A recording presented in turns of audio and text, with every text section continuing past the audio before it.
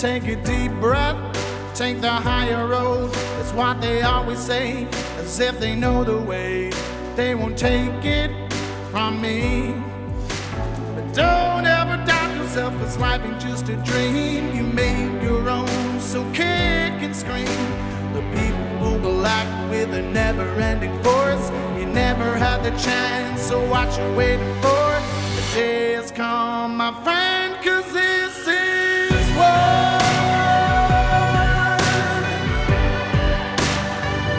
It's time and this is war.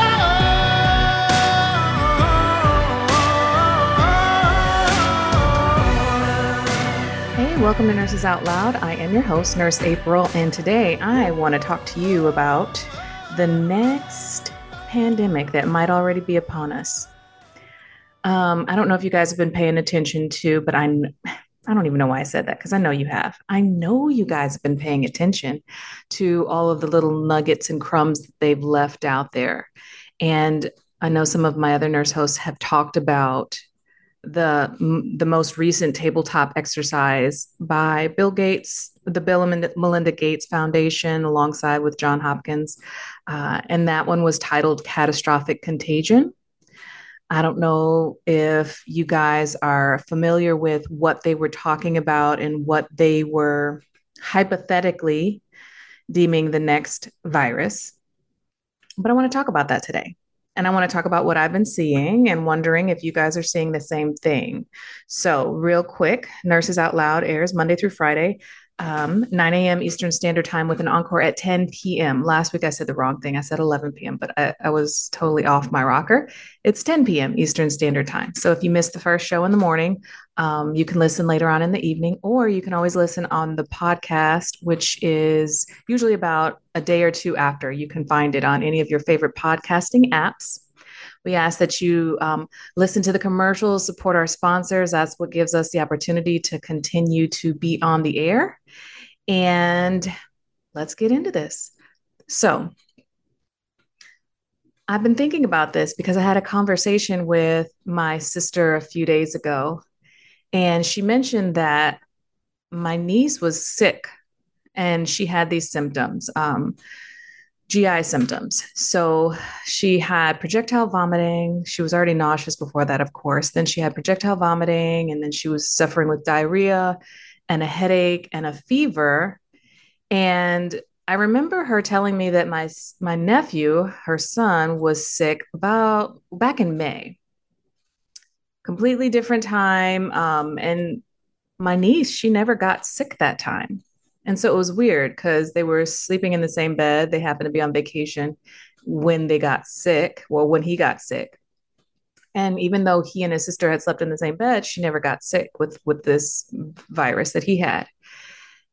And so the fact that she just recently got sick out of nowhere, it seems, was interesting. What else was interesting to me was the fact that there's been these outbreaks on cruise ships. I don't know if you guys have seen that news, but there was a couple outbreaks. One that happened, I think, back in March, and it was on the Princess Cruise Line, I believe. And there were about 300 passengers and crew members in total who actually got sick with this. I believe it was the norovirus. And the norovirus is this gastrointestinal virus. It causes diarrhea, vomiting, and what else? Norovirus, yes, diarrhea and vomiting.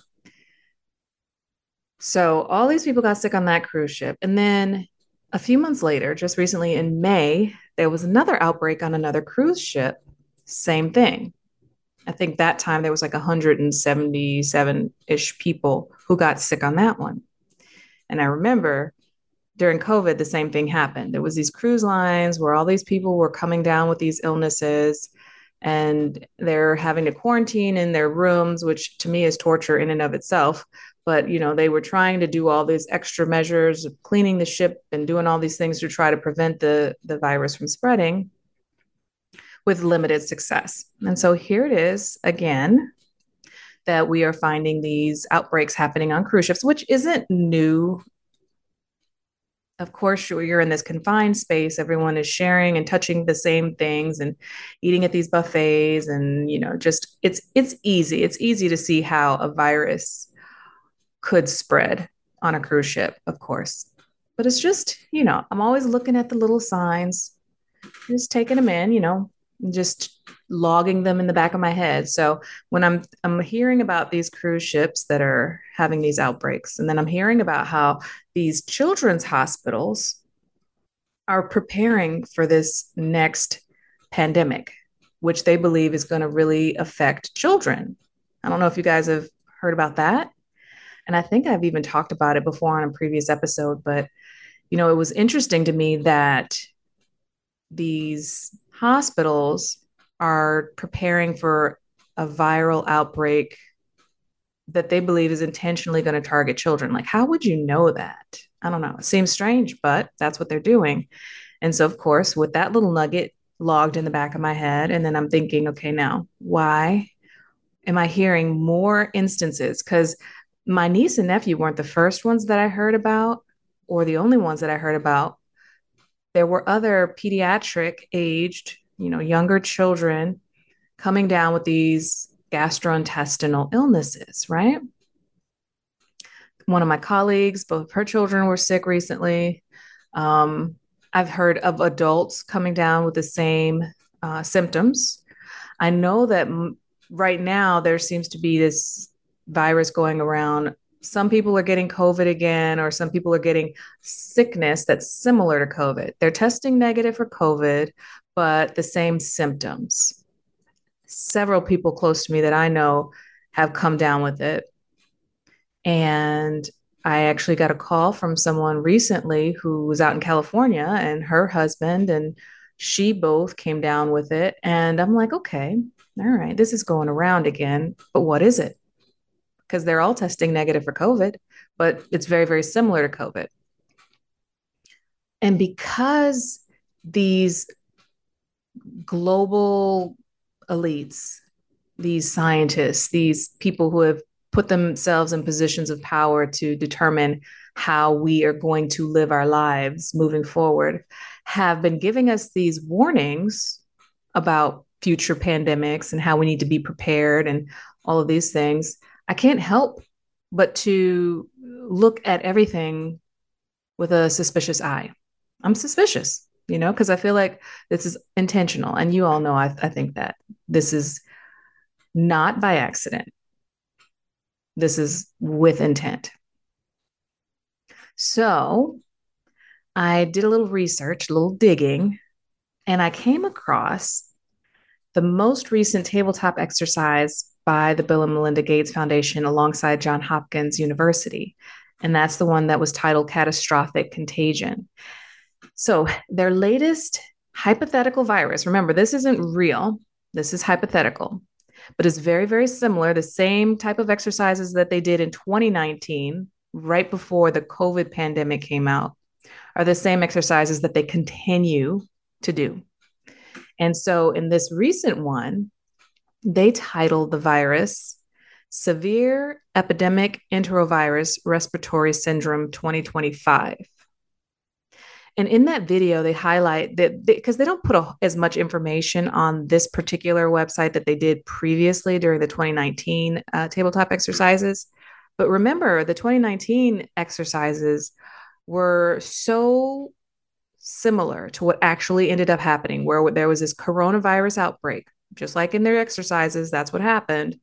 And the response to the outbreak and all of those things fell in line so much that you would think either somebody's prophetic or this was planned. So in this particular one, they're saying there's this severe epidemic enterovirus respiratory syndrome. Enterovirus is something affecting the GI system, interestingly enough. Isn't that what we are seeing? At least that's what I'm seeing. And there was this one part in the video. They have this highlights reel that they allow us to see. And they're talking, all the different participants were really just talking about the importance of leadership, global leadership, solidarity, having a response to this pandemic where they're working together and everyone's in agreement. And they were really heavily focusing on this leadership and having people in positions of leadership, right? And so at the end of the video, they have this warning, and it's again not supposed to be real. This is just a part of their tabletop exercises. So it was some actress that they chose to make this kind of, I guess, phony interview where they were summarizing the effects of the pandemic. And this is what she said, and I'm quoting this. I actually wrote down every word that she said because I thought it was very important and significant. She said, as of today, there have been an estimated 1 billion cases worldwide with more than 20 million deaths, including nearly 15 million children. Countless millions are alive, but left with paralysis or brain damage. The most successful countries are those which invested in preparedness and trained for this moment years in advance. This included having full-time pandemic preparedness and response teams, which conducted detailed operational planning and routinely tested those plans through exercises and drills. If more countries had participated and heeded the guidance, the toll might have been much less. Now, if you would have seen this video, and I suggest, and if you go to the show notes, I will have a link to it so you can watch it for yourself. I want you to see it. And I want you to watch how they have it. It's kind of dark background and it seems ominous. It really came across to me like a threat. Like, this is their marketing tool to let countries around the world know this is what's coming. And if you want to decrease the toll that it's going to have on your population, we suggest that you get involved now, that you start building these teams and start training, that you start having these preparedness response teams conducting operational planning routinely, going through these exercises and drills. And if you do it now, you might limit the devastating impact of this upcoming pandemic. And if you don't, it's your fault. So I'm sure those people who are in charge of these different countries have picked up on the same warning that I just picked up on. Because what am I? Who am I? I'm nobody, right? But we know that they plant these little clues in the media. They plant these clues all throughout movies, throughout the media, throughout the news organizations and newspapers and articles. It's out there because those in the know have to be able to find the clues, right? They tell us what they're going to do before they do it. And so now the fact that we are starting to see this virus start to circulate makes me wonder, is this a part of those exercises and drills? Is this a part of their operational planning? They're conducting these tests in advance to make sure that when the actual pandemic happens, they've already had a chance to practice their responses, that they've already had a chance to prepare the minds of the masses. Because there was another interesting article that I came across. So the article that I came across was from CNN Health. Of course, not to be trusted, but at the same time, yes, we do want to look at these type of sources because they're leaving us clues. But in this article, what it said was, and I'm quoting, respiratory infections are the leading cause of death for children around the world and the number one reason kids are hospitalized in the United States. But scientists don't know what causes a good chunk of them, says Dr. John Williams, a pediatrician at the University of Pittsburgh who has spent his career researching vaccines and treatments for HMPV, which is this new virus. Well, it's not really a new virus. It's a virus that they found back in early 2000, and they're starting to diagnose more people with it. My point in bringing this up is, how is respiratory infections the leading cause of death for children around the world? And if you listen to or read another article, they'll say gun violence is the leading cause of death. And then you listen to something else that says suicide is the leading cause of death. And someone else will say, cardiac death. I mean, the number one, what I want to point out and what I want you to realize is that they will manipulate the data to suit whatever it is that they are trying to convey. So I want to understand where they're coming up with this information. And of course, there's no reference that I could look this information up to compare what they're saying, what claims they're making, that respiratory infections are the leading cause of death. And that, if you want to go ahead and do some more research and dig into that, that's certainly worth doing. I'm not going to do it because I really truly believe that there is so much manipulation in statistics that it doesn't even matter to me anymore. So, anyway, I made that point because, okay, they're going to hype this stuff up in order to push their agenda. And one of the things that I was thinking about is how interesting it is to have these entities or these organizations whose sole focus is on pandemic preparedness or avoiding the next pandemic, uh, viruses that could lead to a pandemic. I came across another article that talked about the top, I think, 9 or 10 viruses that are of concern for people in this industry and what they're looking at. And one of the viruses was called virus X, which is like it's basically this an unknown pathogen that's capable of causing great destruction, of course.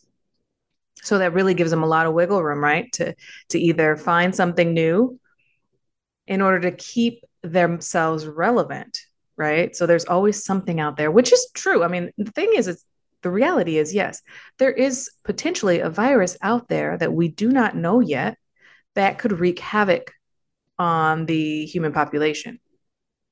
But when you think about the fact that they are scientists and these are companies, these are professors, these are researchers whose their entire identity is tied up in this industry, their livelihood, their finances, their ability to support their family and their employees, their ability to make a profit, their ability to be relevant is all tied up in the potential or the existence of a pandemic worthy enough to garner all of the attention, all of the funding, support, and power they could dream of.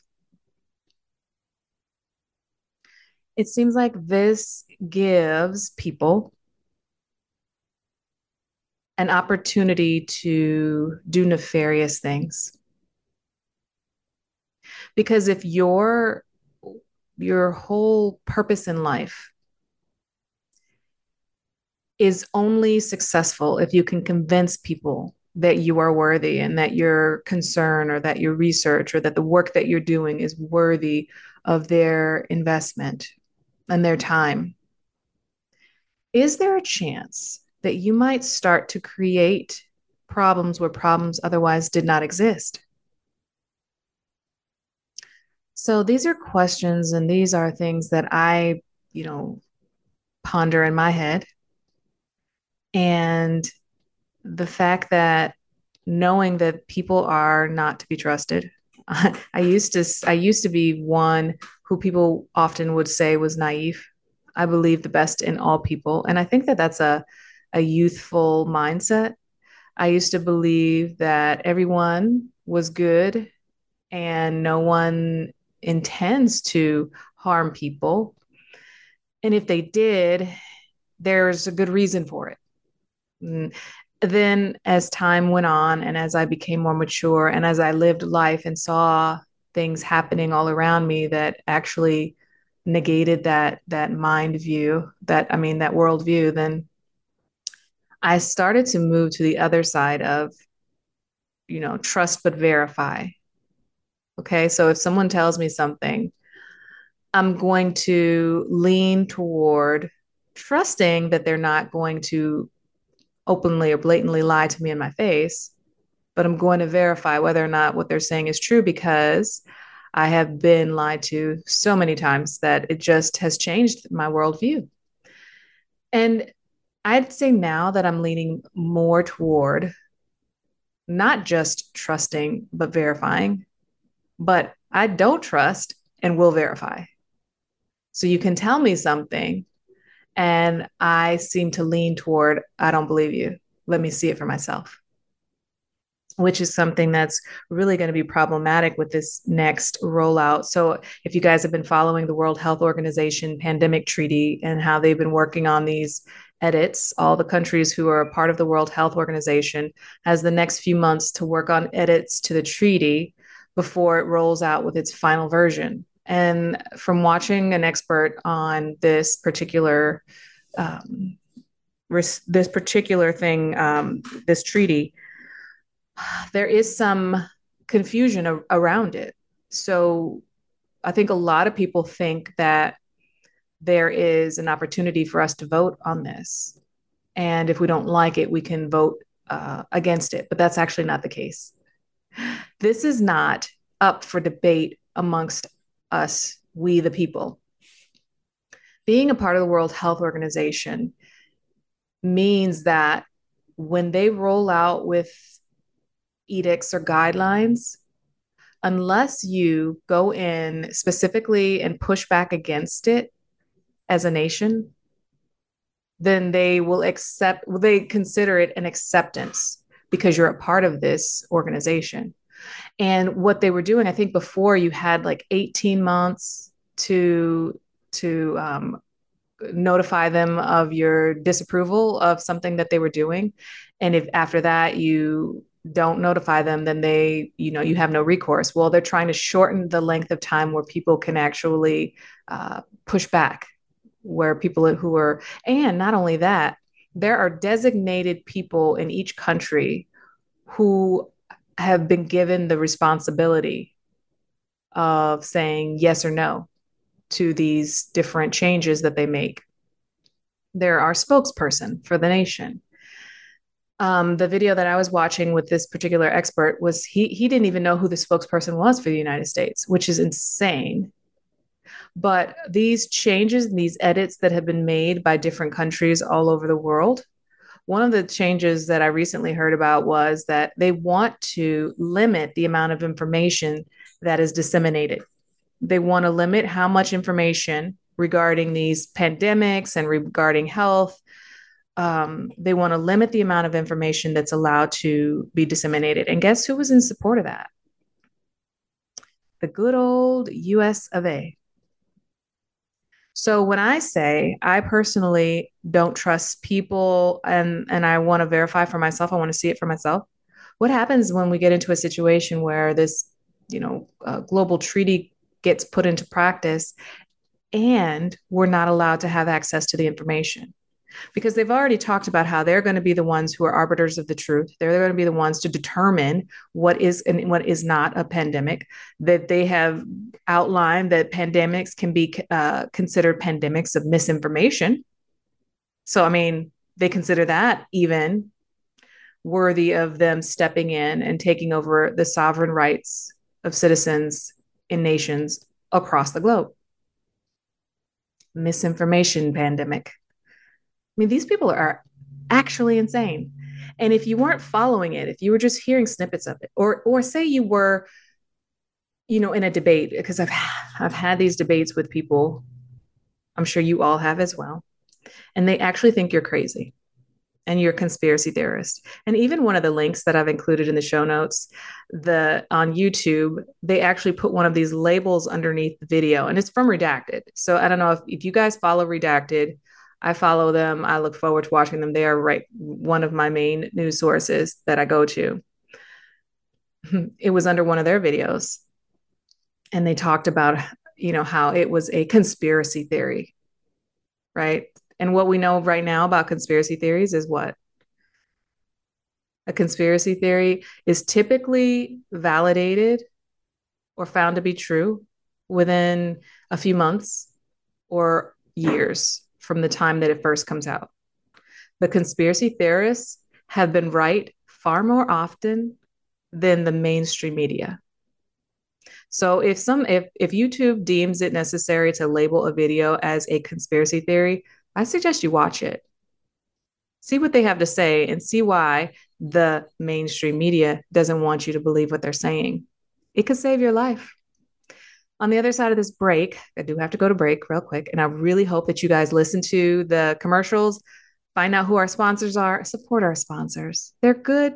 companies, and supporting our sponsors helps us to stay on air, like I said before. But on the other side of this break, let's talk some more about the potential that the next pandemic is already upon us. It's time and this is what.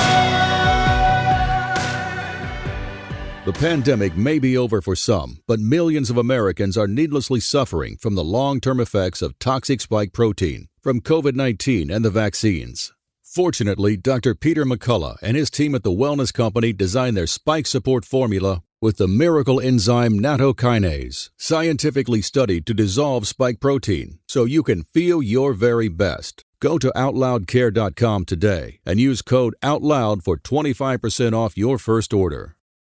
Maintaining a strong immune system has never been more critical. Nutrition company Healthy Cell created Immune Super Boost to help you strengthen your immunity, unlike other supplements that don't work. Immune Super Boost is not a pill. It's a gel you swallow with ultra-absorption of science-backed nutrients proven to support immunity, like vitamin C, D3, zinc, elderberry, and echinacea. Go to HealthyCell.com and use limited time code OUTLOUD for 25% off your first order. Risk-free. Love it or your money back. Guaranteed. HealthyCell.com, code OUTLOUD. We are fighting the ultimate fight between good and evil. AmericaOutloud.com replaces groupthink with innovative think. Well, it was Walt Whitman, the poet, who said, "Keep your face always toward the sunshine, and shadows will fall behind you."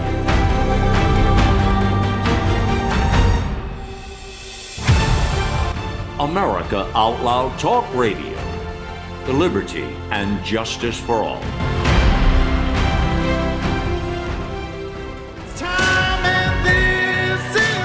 Hey, welcome back to Nurses Out Loud. I am your host, Nurse April, and I was talking about my theory that the next pandemic could potentially be already upon us. And I say that, but also I recognize that this could just be a test, right? This could be one of those testing exercises that they do to prepare us and get us ready. And the reason why I say that is because so far, the people that I know who've gotten really sick from this new virus that's circulating, none of them have had to be hospitalized. And the warning that we got from Bill Gates and his people was that this next contagion was going to be catastrophic and that it was going to really affect children.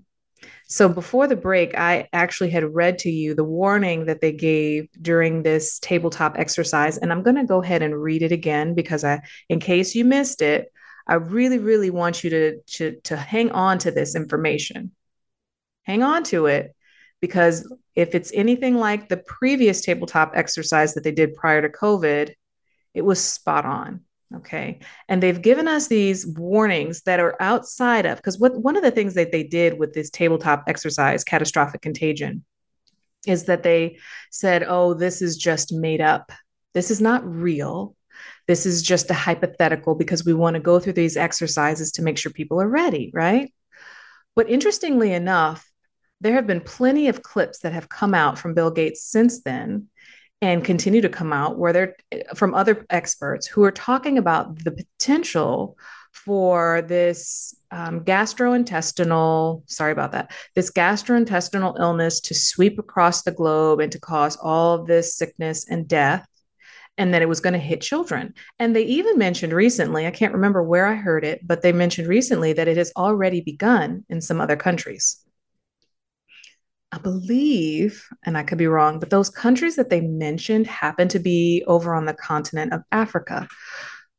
Another reason why I suggest you watch this, and the link is in the description, but I suggest you watch this catastrophic contagion, is I want you to go to that and I want you to look at the participants. Because one other thing that stood out to me was how many of them happen to be from African nations. It was just another one of those nuggets that, I just put in my head and tuck away and think. It's another one of those things that I wonder how this is all playing together. I think it's a sign. I think it's a clue. And I'm just all about playing this game of pointing out the clues and seeing if we can figure out how to fight back and protect ourselves and our family against whatever nefarious things they have planned for us, right? So, anyway, let me read this quote to you again. Again, this was from their hypothetical drill, and it was at the very end of their video that they had where it was just summarizing the event. There was just a few clips that they put in there, but this quote, verbatim, this is what this woman said.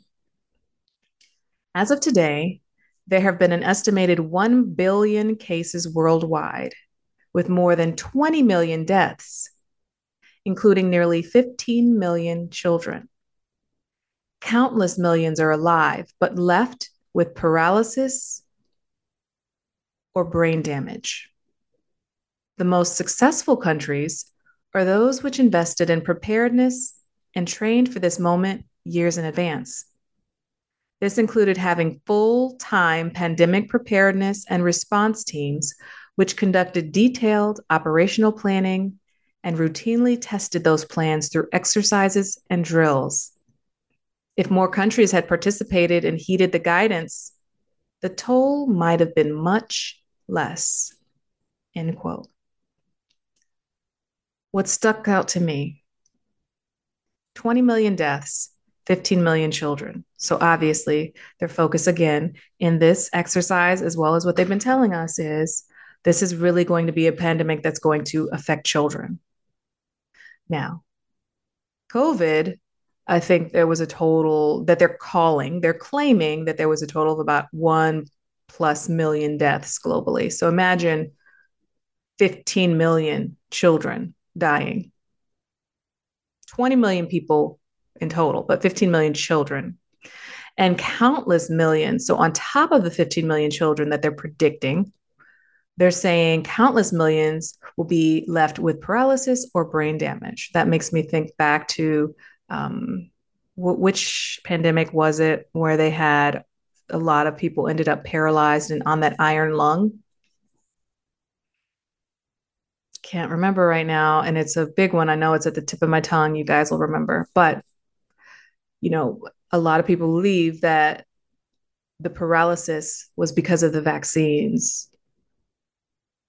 Another thing that's worthy of investigation, if you ask me, worthy of investigation. But having paralysis or brain damage, obviously they're saying this is going to be heavily affecting children. So imagine having a large swath of the population of children paralyzed or left brain damaged. Now, we're already seeing with this current pandemic and the response using these mRNA injections, a lot of children have been injured. People are constantly dying still. There's this, increase in unexpected deaths globally. But we're also seeing that even though people have survived, they are having catastrophic side effects that are leaving them unable to care for themselves and their families, leaving them in disabled states. So if this particular technology, this injection, was able to do that to these many people, we're only seeing the beginnings of it. We are going to start to see it's going to impact us in a way that we can't even imagine. Because when you think about it, we're already on a population decline, significant population decline, because people aren't having as many children. And this is global. The replacement rate for countries like Japan, China, America, industrialized nations in general, the replacement rate, the number of people having children to replace themselves when they die, is significantly lower than is necessary to keep the country or keep the society going. Okay. Meaning, there's not going to be enough people to fill all the jobs that need to be done to keep up with manufacturing demands, food production demands, the demands for just gross domestic products. So there's not going to be enough people to keep up with the demands, right? There's not going to be enough people to take care of the elderly people, those who are aging out, those who aren't going to be able to continue to work, but also are going to be heavily dependent on the healthcare system. There's not going to be enough people to take care of them. And on top of that, what we're seeing is an increased number of people struggling with infertility. Well, many people believe it is directly related to these mRNA injections. We are seeing an increased rate of cancers, turbo cancers. We are seeing a decreased rate of semen production, right? So men's semen count is going down. And to the point where, I mean, there have been documentaries about this where it's trending towards zero. So combining all of the environmental exposures, the food toxins, and now these injections that are also decreasing the sperm count, we are truly looking at population decline that will be so significant. You know, I question whether or not it is something that the human race will be able to survive. Now, of course, you guys know I am very, very strong in my faith. So at the end of the day, God is in control. And no man can do anything without God allowing it, but for his glory and his purpose. And ultimately, we know, if you believe, you know, that this battle has already been won. But it's interesting to watch it all play out because we've been given warnings throughout the scriptures. There are warnings about how the end comes and what are the signs to look for and what are the things that are going to happen. So we're seeing that. Can't deny it. We're seeing it. And people will say, oh, people have thought the end was here for generations. And they've seen, you know, during their time, things were happening and they thought that, you know, Jesus is coming. Jesus is coming. Look at everything that's happening. And this is true. This is very true. So I'm just going to say, at least now, from what I've seen happening during our generation, it looks like things are wrapping up and that some big things are going to be happening soon. And so I just say, keep your eyes open, but don't be afraid, because at the end of the day, if you're living your life the way you ought to live it, if you believe that Jesus came to give you an opportunity to have eternal life, then there's no reason for you to be afraid. And let me just say, there's no reason for you to jump in and fall for whatever suggestions these so-called experts are making when it comes down to your health. If you truly believe and have faith that you serve a God who is all-powerful and all-knowing, then slow down, take a deep breath, and pray before you make rash decisions. Do not let these people fearmonger you into making a decision because you're so afraid that you might lose your life or your loved ones' lives or your health and well-being, because you're afraid you might lose your job or that you might end up homeless. Do not let them bully you into this stuff, because the stuff is it's irreversible. So slow down, take a deep breath, and consult with your God before you make these decisions. One of the things that's interesting is that, you know, and I know you guys have probably heard about this, but Johnson & Johnson had, well, the FDA has revoked the provisional license or the ability for Johnson & Johnson to disseminate their vaccines, their COVID vaccines. So yeah, even though they have revoked their ability for us to be able to get Johnson & Johnson vaccines, what does that do for people who actually got those vaccines, who are actually injured by those vaccines? What is their recourse? Because they did that, obviously they did that for a reason. They're obviously saying we have seen a significant number of negative side effects from this particular vaccine that we need to take it off the market for the safety of our citizens. So that's an acknowledgement that these particular vaccines were not as safe as they originally thought. So not only do they take them off the market, but they also, because these vaccine companies had complete immunity, all those who were injured have no recourse. They have nothing left but their injuries. It doesn't seem fair to me. I'm pretty sure it doesn't seem fair to them. I'm sure it's probably doesn't seem fair to you guys either, but that's where we are. So we have an acknowledgement that what they told us was it's safe and effective, safe and effective, do your part. They really, really did. They really said all these things. And now they're backtracking and saying, well, as it turns out, not as safe and effective as we once thought. So just another one of those J&J products on the market that got recalled that hurt or killed a lot of people. And because of our legal system, they won't have to pay. But we will. So this new outbreak, this new norovirus is what they are seeing on these cruise lines. Sounds similar to the symptoms that my family had and some other people have had recently. Wondering if any of you guys have noticed this trending near you, this gastrointestinal upset. And are you noticing any clues surrounding it? Because that's one of the things when I was talking to my sister about it, we were trying to understand, like, where did it come from and why now? Why is it that when she was, with my nephew, and of course they're close in age and they play together, they're like the best of friends, so they're always together. Why is it that when she was with him, she didn't get sick? But when she was at school, she came home sick. And so I have a hypothesis. This is just my thinking. And I shared it with my sister, and she actually was like, yeah, I think you're right.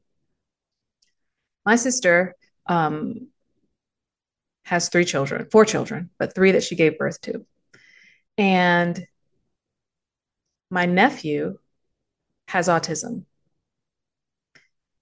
Ever since he was, well, it was even before he was diagnosed, but she decided to change the way that they eat. She changed the way that she cooked for them and what she allowed them to eat.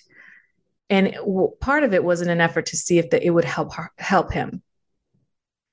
And it did, actually. So they stopped eating highly processed foods. She started reading the labels of everything. She became like completely an expert in all things food related. What things were what, how they'll label something and you don't know exactly what it is. She was able to stay up on what things were healthy, what things were not, what things to avoid. Like if they said natural flavors, what does that really mean? So she was really on it, like really, really on it. And for a while, they were also vegan. And what's interesting is when she did a heavy metal detox on my nephew, along with changing his diet, he went from not talking to being able to talk. He was around 3 years old at this point and was not talking and communicating until she did that. And after she did that, he starts talking, which to me was an incredible association.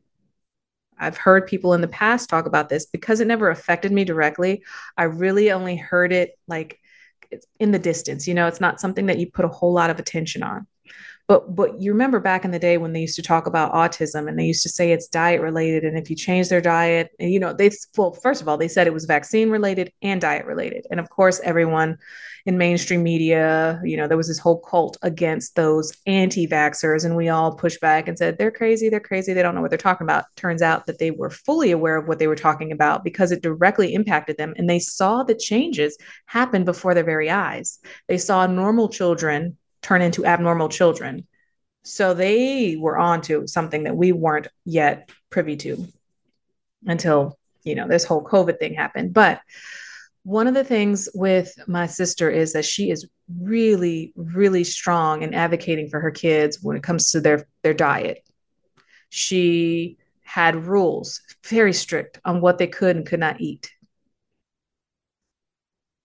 Well, my niece goes to a school where she's not allowed to bring her food. And all of the food that they get is whatever the school gives them. And of course, the school gives them things that have high fructose corn syrup in them. They have these dyes in them. Like she was telling me, it was kind of funny, but she was, her daughter was asking for some peaches the other day. And she was like, here, she was like, she gave her some peaches. And she was like, these aren't peaches. because the peaches, fresh peach, wasn't the kind of peaches she was used to getting, because the ones she got from school were the ones that are soaked in syrup in the little containers. So obviously she's now ingesting things that her body is not accustomed to. And also goes to show you, it's a great study, and at least observational study of the changes in diet and how they can affect someone. Because now that she's eating these things at school that my sister's not able to regulate, all of a sudden she's getting sick. And so why is it that she did not get sick when they were on vacation, and they were, and she was sleeping in the bed with her brother and never got what he had? But when she goes back to school over a month later, she's all of a sudden getting the same illness that he had had prior. At least the symptoms are the same.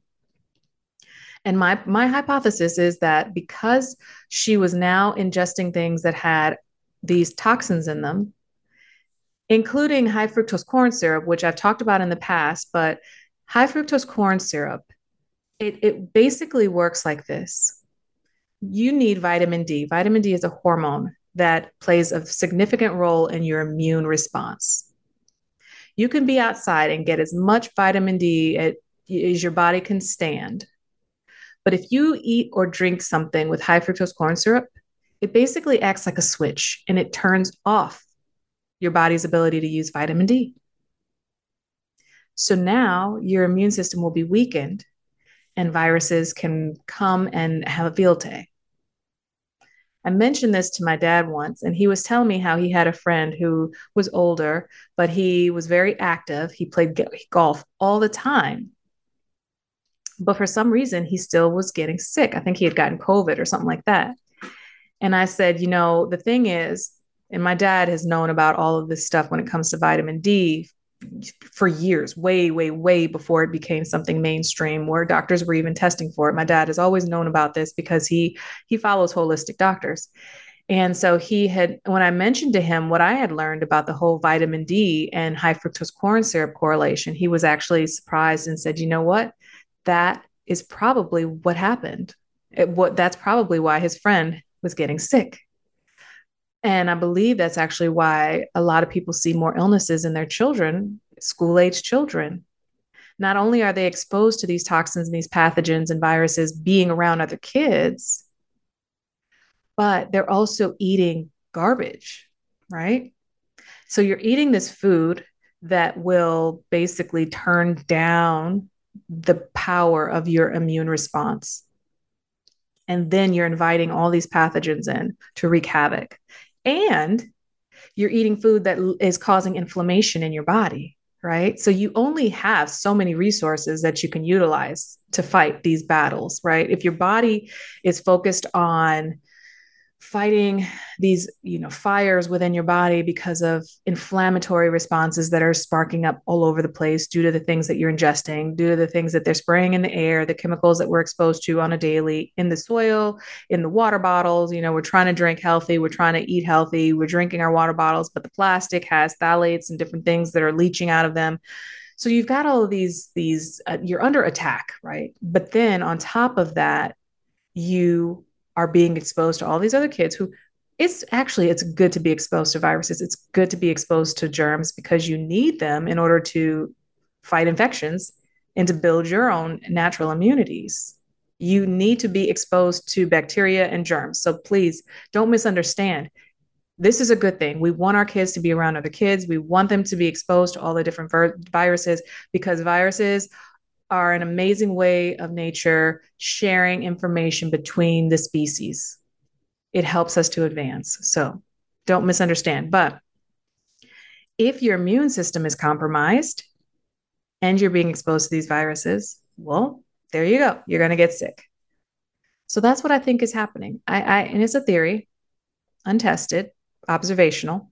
But I think that if we were to do some testing and to change the diet of kids in school or in these situations where they're around a lot of kids, maybe in a daycare, but you could really, really strictly control the food that they eat, and also then control that same food that they're eating at home, and see if there's a difference in the amount of infections.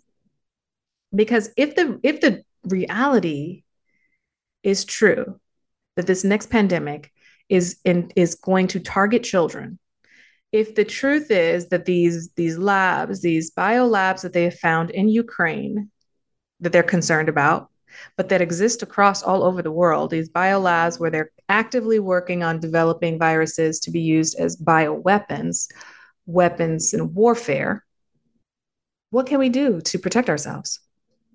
I'm going to read this article to you real quick before I end the show, but I think it's significant. And I want you to start looking at your food labels. I know, you guys, I know I talk about food labels, but this is something that I ignored before.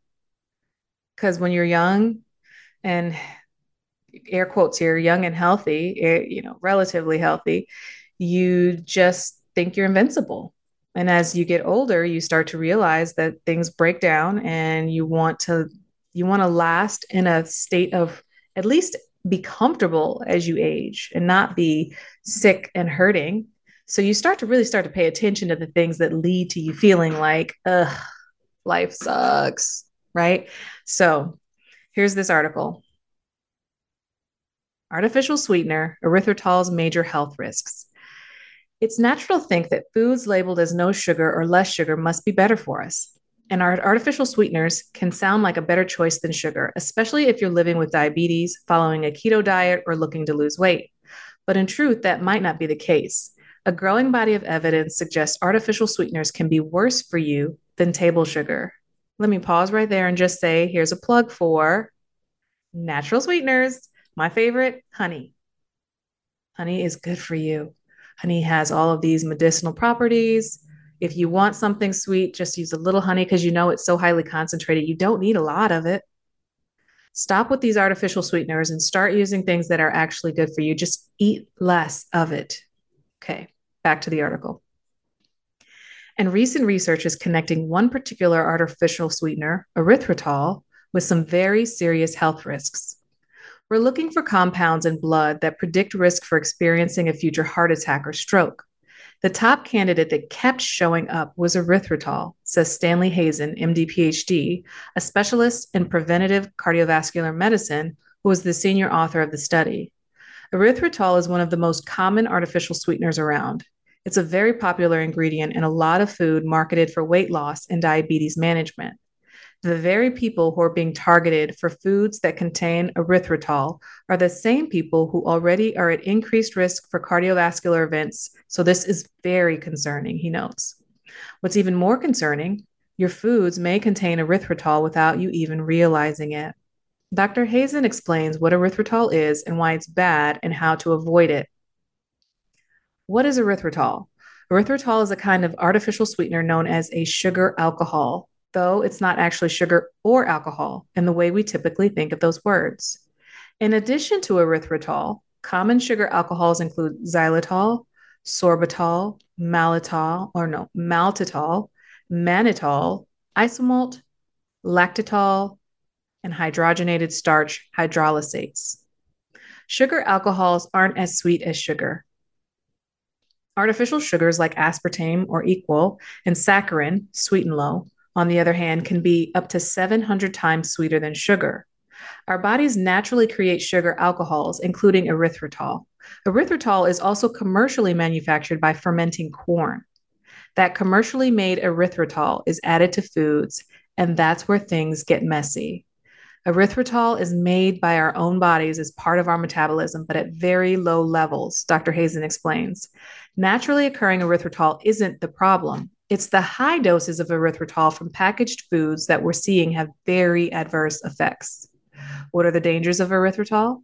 Sugar alcohols like erythritol have long been known to cause digestive issues for some people.